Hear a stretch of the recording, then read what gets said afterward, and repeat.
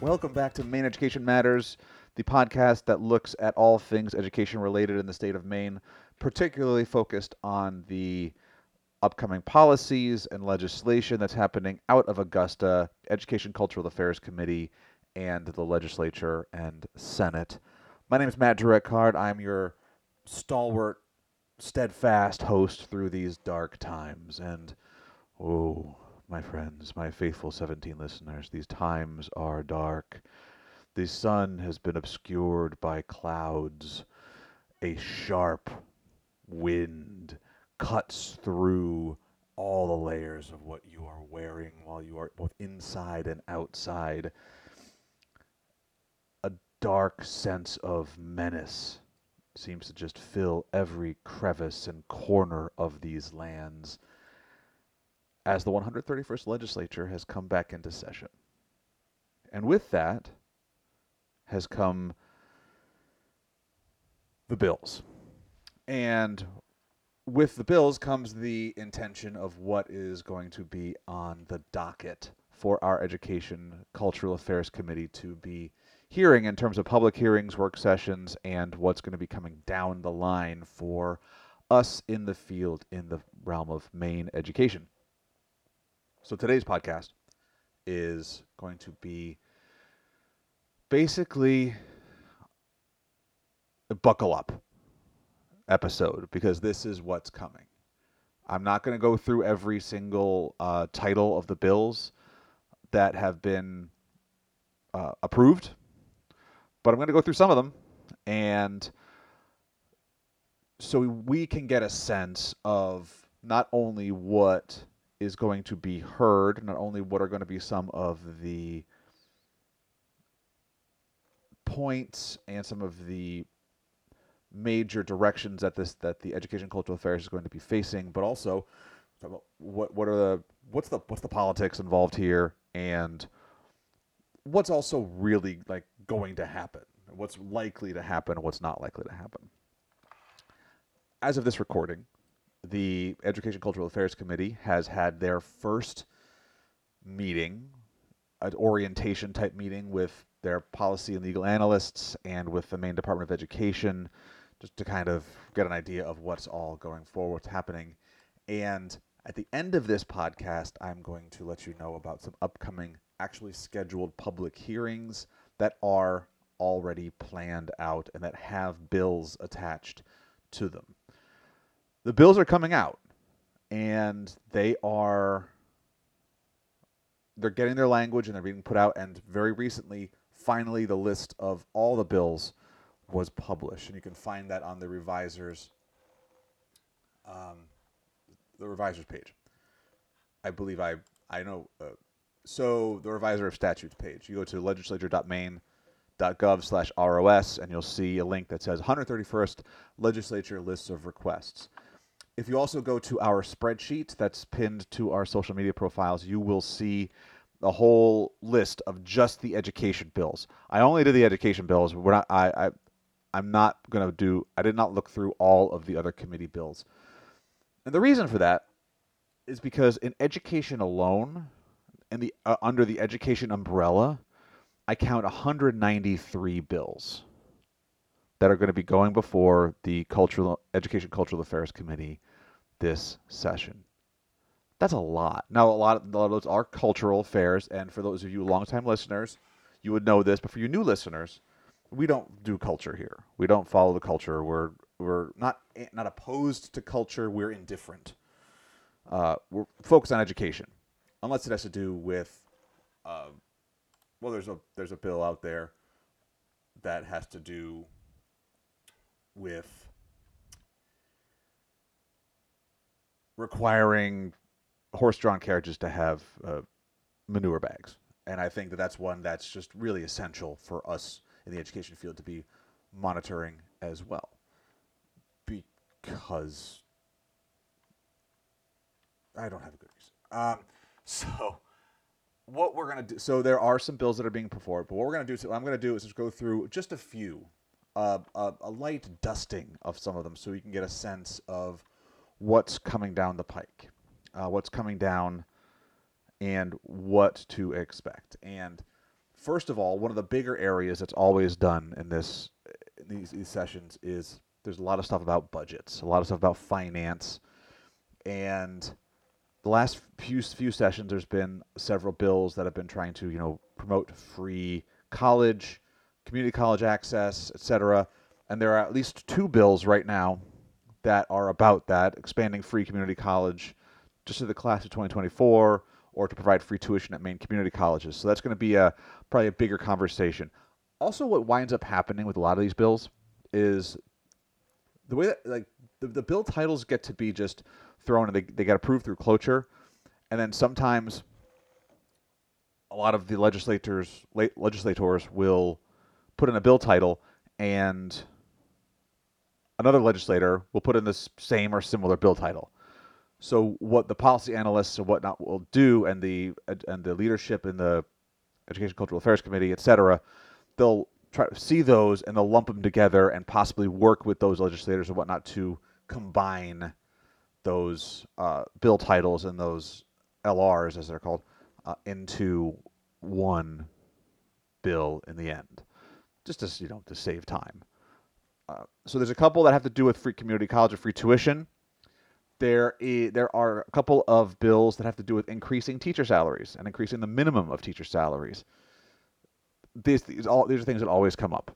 And as we know, what will happen there is anything to do with finances, they're going to, whether it goes through the committee or not, it's going to go to appropriations. And then they'll figure out to what extent can it fit into the overall approved budget, and it will either live or die there.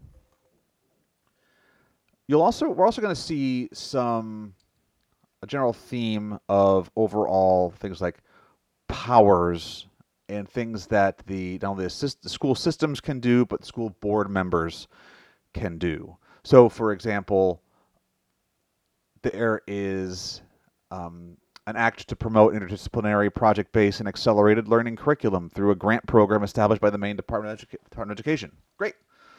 They want to establish a grant program, an act concerning students who experience educational disruption due to temporary or permanent changes in where they live. So it's a way for the districts to have more control, or create an act to create a green schools coordinator at the Department of Education.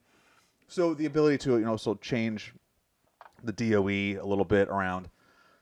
But then it comes to what also can districts do. And then there's this one, an act to allow I find this very interesting, an act to allow towns with school choice to opt out of school choice.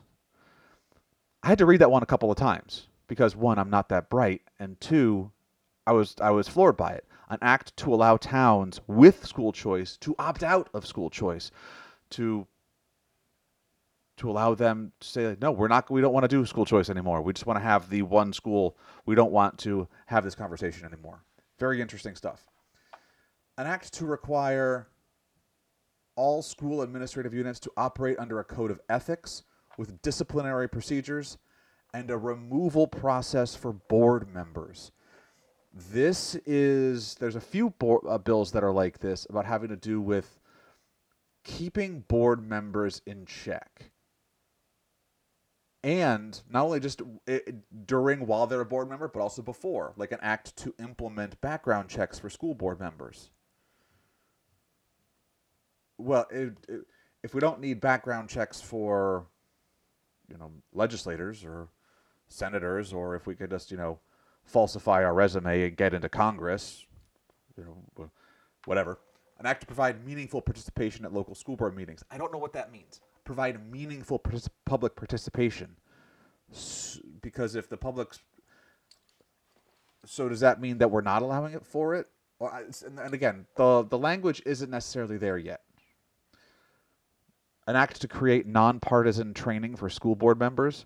Hey, I would love to see some real consistent training for school board members, and to make sure that they understand that their responsibility, as they swear an oath to, when they get sworn in as a board member, to protect and uphold and defend the Constitution of Maine, Maine laws, and the Constitution of the United States.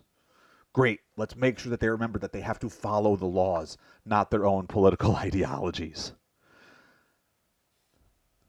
And an act to establish a recall process for municipal school committee members. Now, that's not going to be for for most of the school committees members or school board members across the state because they're not municipal. But a recall process, which, again, so there's been some real the last few years for boards have been very challenging. So some of the legislators, some of the public, like we want to make sure that we have more of a say over our board, especially if it's a 2 or 3 year, if it's a 3 year commitment, a 3 year term for a board member. And what if we don't like them? Can we get them out? Can we vote? Can we remove them? Can we do something like that? So, or is there a way that if can we prevent them from getting in aside from just not just being voted in? As I said before, the budgets and finance is always a big deal in terms of the legislative sessions. So there's been a few bills that have to do with the budgets and essential programs and services. So, for example, coming forward, an act to give the governing board of a municipality input into the budget developed by a school board. Now, most places that I know of, when a school budget is created, involves the town and municipal. So, I don't understand why some of these bills are written, but then again, I also know that they're done for a reason. Someone did something somewhere, so there's a reason why some municipality felt like they got shafted or got left out of the process, and so now there's a bill to say, here, we're going to do it. An act to simplify the school budget validation process, and an act to improve efficiency by holding school budget referenda on the same day as primary elections. This is fascinating to me because the school budget validation process, as a lot of you probably know, requires, in most cases, requires both the vote at a town meeting to approve the budget, and then it goes to the referendum. And the referendums happen in June, so that schools can then enact the fiscal year, which begins on July 1st. That's all, of course, presuming that the state budget has been signed, approved by the time that we can then implement the budgets. And for those of you who've ever done a school budget, schools are often just kind of guessing at what the budget numbers are going to be because the state budget is never completed by the time that we're already putting our budgets into place. I mean, it's January as I'm recording this. Schools and districts are in budget season. They're in the budget process, creating it right now to make sure that they can get the validation done for the next fiscal year. And we know that the Congress hasn't even begun their budget process, or they've barely just scratched the surface of it. Whether or not they'll get to it in time to support the actual education systems, who knows? But an act to improve efficiency by holding the school budget referenda on the same day as primary elections. So I think that that's to bring more people out, to get more participation in the votes, which is great. And and to what extent will that throw a wrench into the budget process? And this is why public hearings are so important, because this is when this stuff will be thrown out to the Education Cultural Affairs Committee. Be like, hey, great idea. However, the way that the system is kind of set up is in this way, and by doing it, the ripple effect could be more than you're looking for. An act to require visibility within school budgets and curricula. I don't understand, require visibility. What does that mean? And I would love to hear more about that. Essential programs and services, an act to amend the EPS funding formula to include all costs for transportation for students, and an act to increase student access to arts and music education. So we're increasing access to arts and music, and including all costs for transportation. Transportation is a huge cost to a local budget, and I know all districts are always trying to have a zero gain budget. They're always trying to do that minimum level not trying to raise, only raising because of the cost of living and costs of salaries and the normal costs of things. We're not, no district is trying to go out there and say we're spending more money than we need to. So, but costs are increasing and have been increasing, and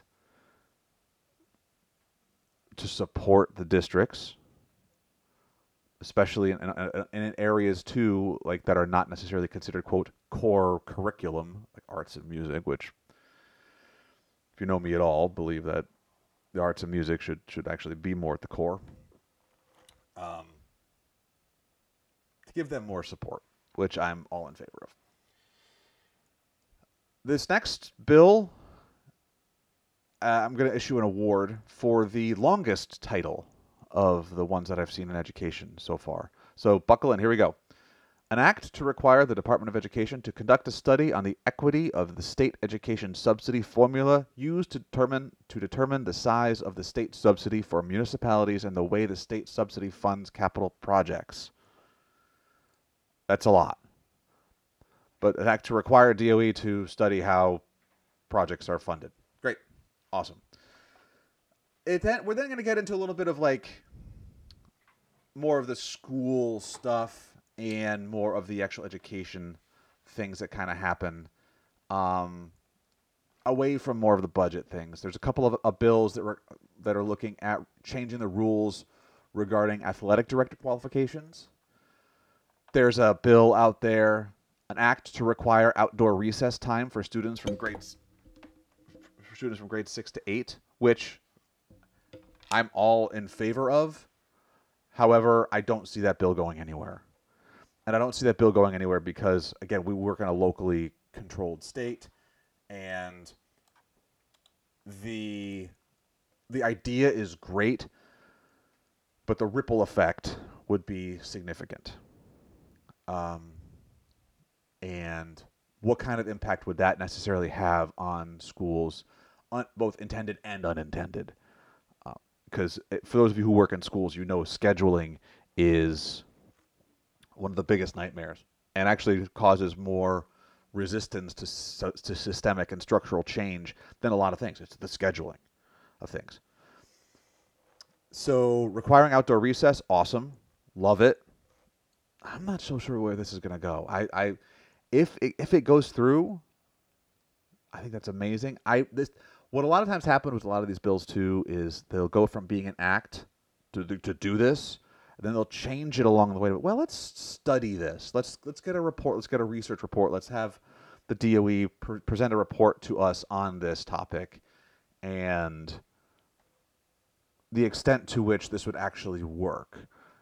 Maybe they'll study the fact how many schools out there actually already do this, and if the amount is overwhelming, then to what extent do we need an act to do this? Or maybe the act is just then catching up with the times that are already existed.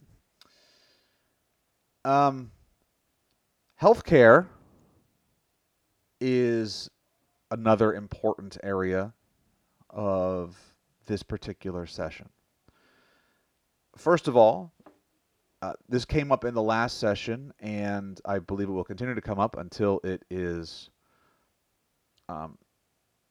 approved, until it goes forward. But two bills: an act to make menstrual products available in certain schools, or an act to require certain schools to provide menstrual products.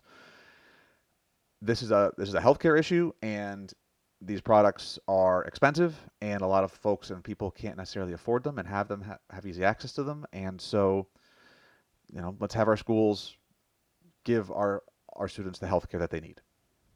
I'm on board. I also wanted to let everyone here know that over the years, as we've been doing this podcast, there's been a topic that has come up from time to time that we have enjoyed discussing. And we've enjoyed discussing it because the overall ridiculousness of the way in which the topic was presented or or the way in which the public testimony was prepared and showed was just truly fascinating. There are a few topics that we found over the years that really cause people to come out and circle the wagons, and you'll see a lot of stuff for. One of them is charter schools, magnet schools, etc. You'll when bills like that come up, and there are some of them that come up this session, as there always are, there will always be a ton of testimony on those issues. Over the last few years, there's been a political conversation and a lot of, I guess, controversy. Although I don't understand, I don't really get about immunizations and vaccines. And yes, they're back on the docket, both in the Education and Cultural Affairs Committee and the Health and Human Services Committee. So there are two bills in the education realm that are being forwarded. An act to prohibit COVID-19 vaccine mandates for students enrolled in public institutions of learning, and an act to promote education access by restricting the compulsion of unapproved vaccines. I don't know. Like, there's no COVID-19 vaccine mandate for students currently. I don't know if there will be. I don't know if it's going to be added into the list of required vaccines. It might be. But, science and things,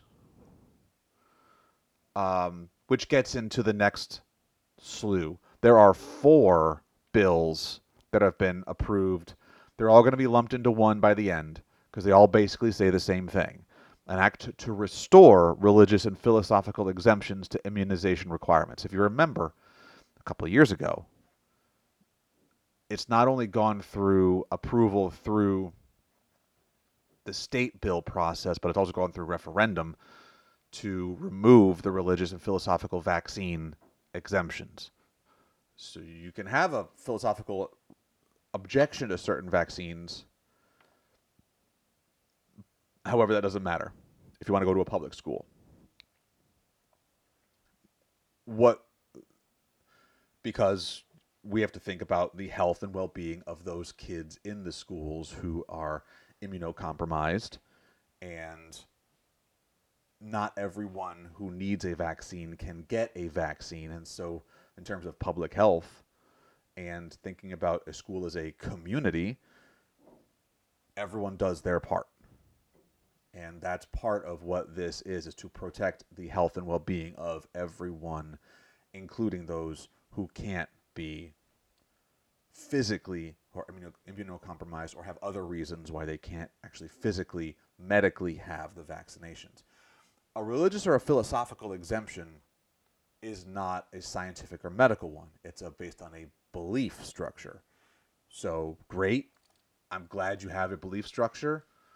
That's not based in science. And it's not based in the community of what the community needs are. So I appreciate the opinion, as a lover of philosophical thinking and ideology. I think it's crucially important to have those conversations, and I don't see those advancing far within the Education and Cultural Affairs Committee or the Maine legislature, simply because, mostly because of the way that the legislature is played out politically. These are very political, very partisan, very, very partisan bills that are being pushed forward in this way, and that the ones who are pushing these to restore religious exemptions and philosophical exemptions are on the minority side. So I don't really, and there's not a whole lot in the majority that will go for that. So I don't really see that happening.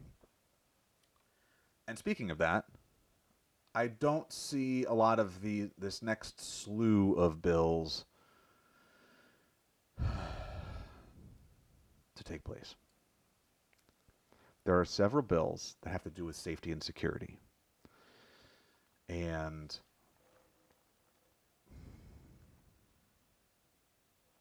there are several bills that have to do with to allowing certain school employees to carry firearms on school property, to allow SAUs to establish rules, procedures, and guidelines for properly trained staff to carry a concealed handgun on school property while acting in their official capacities, an act to increase and enhance school safety by allowing individuals with concealed carry permits to possess handguns on school property. Now, I don't see these going anywhere. I don't see these happening and going just simply because of the political breakdown. These are very partisan bills that are being pushed forward. I don't see them going anywhere. They're doing a great work for their communities because apparently these representatives believe that their communities are this is what they want, and so they're trying to be representative of their community ideologies. However, the way that the legislators played out, I don't see these going forward. An act to provide later starting time for high schools. Heck yeah, awesome. All the science is in supportive of that. All the science and evidence is in supportive of those ideas of later starting time for high schools.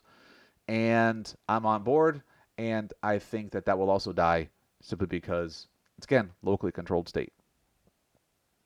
There's no reason why schools can't do that right now. The only reason why I've ever heard why they don't do it is transportation related to sports. There might be more reasons than that, but when you break it all down, it comes down to sports. And so, why don't we do later starting time for high schools? Because of sports and after school activities, etc. Yep. So those are local decisions. There's no reason why high schools can't change that on their own. Why local districts can't change that. It's not necessarily needed for a overall bill, but I appreciate, just like I appreciate the other bills, the pushing forward of an ideology, an idea that is not only along with their constituency, but also in terms of best practices. Finally, for the bills that are being pushed forward, that are we know are coming, there's a number that have to do with curriculum, instruction, graduation requirements. A lot have to do with transparency. An act to provide transparency in public school curricula, Curriculum Transparency Act. So there's a lot of like that idea. There's also which kind of goes along with some of the other bills, like an act to eliminate critical race theory, social emotional learning, and diversity, equity, and inclusion from school curricula. I mean, why would we want to talk about diversity and inclusion?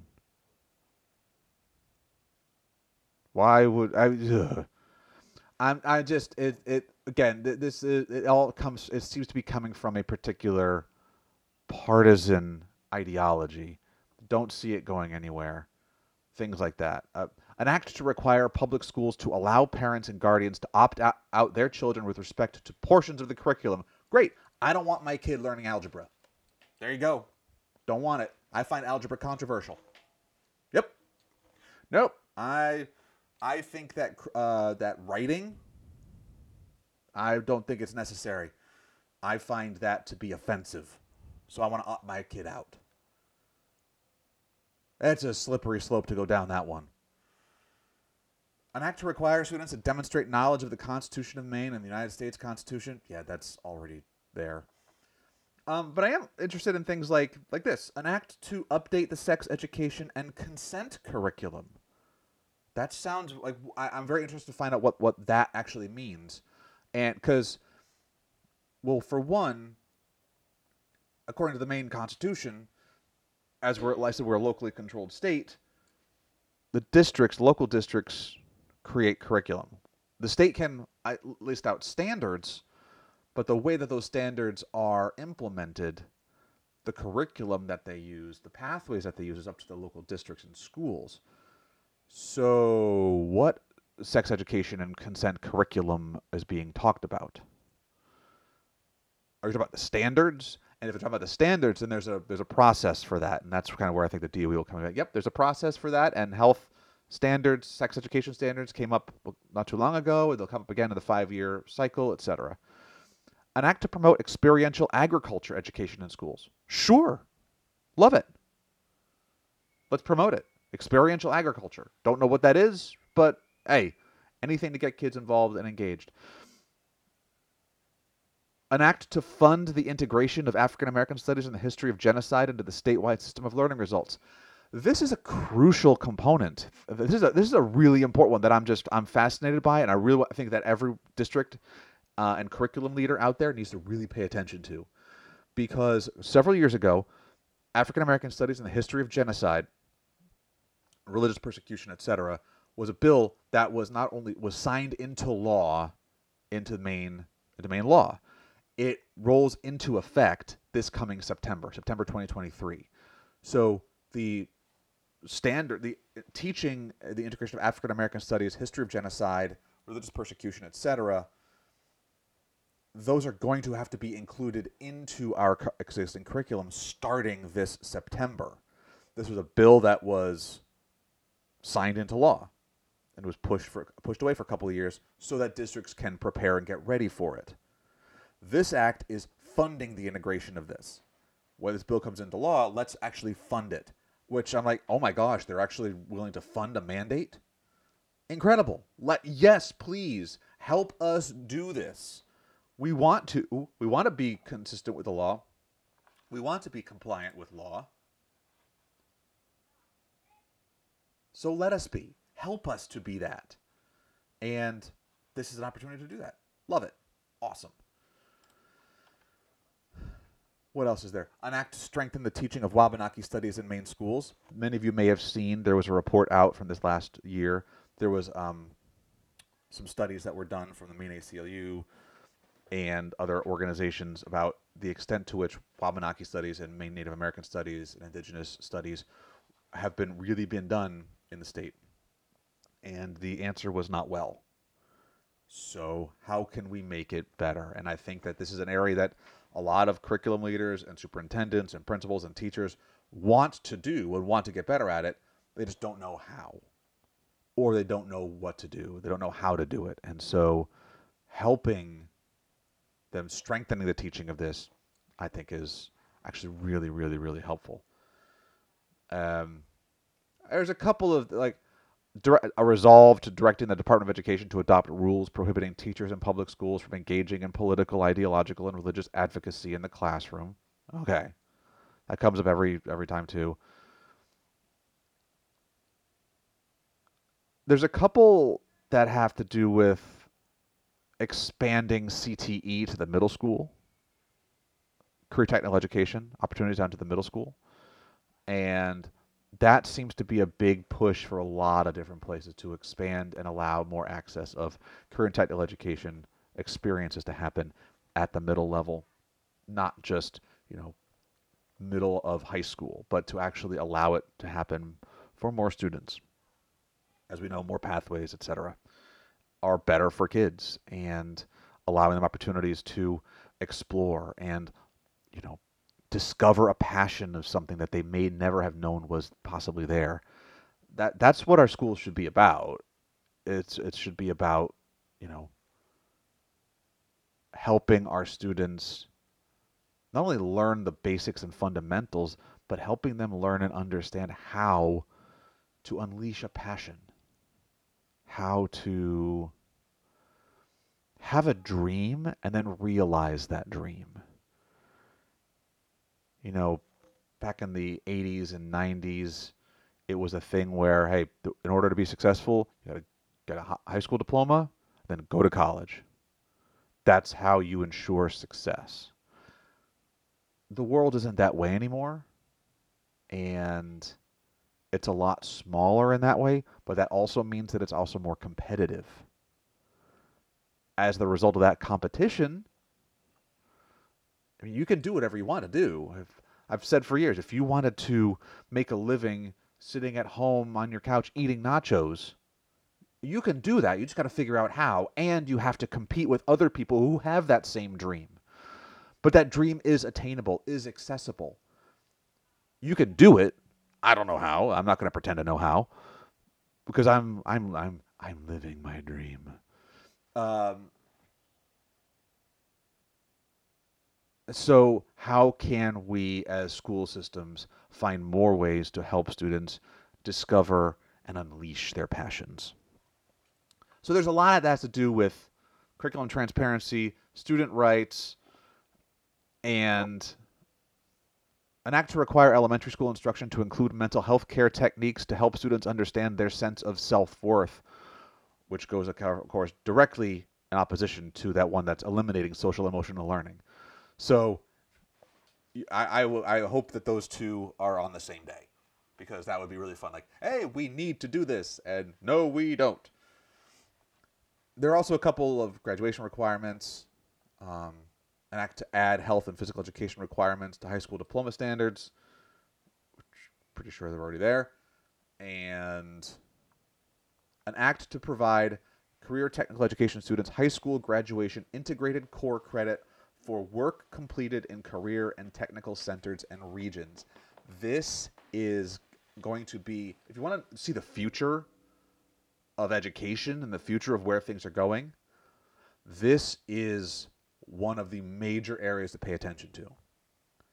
The connection between CTE students and what they're doing in their programs, and then alignment to and connection to high school graduation requirements. So, if I were to be so bold as to say a student in electrical engineering classes in a CTE program who's doing a significant amount of informational text-based reading and writing and presentation and is making sure that that presentation is linguistically valid, etc., and is actually meeting the standards of our English language arts, they should be able to get English language arts, dare I say, credit for it. If they're meeting those standards in one place, why can it not be meeting the standards in another? Why if they're meeting the standards, they're meeting the standards. And that's what this is about. It's about recognizing, one, that standards can be met, the quote-unquote traditional academic standards can be met in other places other than a traditional high school curriculum, and that those requirements that can be met should be recognized. And this is a huge step. And there are places around the state that are doing this, but it's few and far between. But it's building. And if a person shows mastery in one area, competency in one area, proficiency in one area, well, they've done it. They've shown it. Why does there need to be gatekeeping because of a traditional mindset? So that's going to be an area that I think there's a bill like that's put forward, and I think that one in particular is one of the ones that I, as a curriculum leader and someone who's passionate about this stuff, am really interested the most in as it comes down to it. So that's just a dusting, a general dusting of some of the bills that are coming forward. But I'll say this much: there are 2 days of public hearings that are already being scheduled. And I will do a fuller deep dive into this in our next podcast of these 2 public hearings. January 31st, there will be 3 bills that are going to be heard. LD 98, an act to update the special education laws, presented by Representative Michael Brennan out of Portland. LD 142, an act to fund climate-related service work, presented by Representative Morgan Riley of Westbrook. And LD 143, an act to support rural service programming to promote volunteerism, again by Representative Morgan Riley of Westbrook. 3 bills on the 31st. Updating special education laws, funding climate-related service work, and supporting rural service programming and promoting volunteerism. Great. Let's February 2nd was the second public hearing that's on the books right now. LD 15, an act to amend the law governing the state program administered by the Maine Historic Preservation Commission. I will not be following that bill. I'm just letting you know that right now. That's got cultural affairs stuff now. LD 19, an act to authorize the National Institute of Funeral Service to grant associate degrees. And LD 129, a resolve to direct the University of Maine system to study the feasibility of establishing a public allopathic medical school in Penobscot County. So some broad stuff and also very specific, some detailed stuff happening the first couple of days of those bills. I will dive more into each of those bills in our next podcast and share with you how you can not only participate, provide testimony, not only written testimony ahead of time, but also live testimony as they have, as ways to provide testimony are still going to be accessible. And if you wanted to just listen to the hearing, how you can go about doing that. A couple of bills. So a lot happening. Buckle up. 193 total titles as I count for this particular session.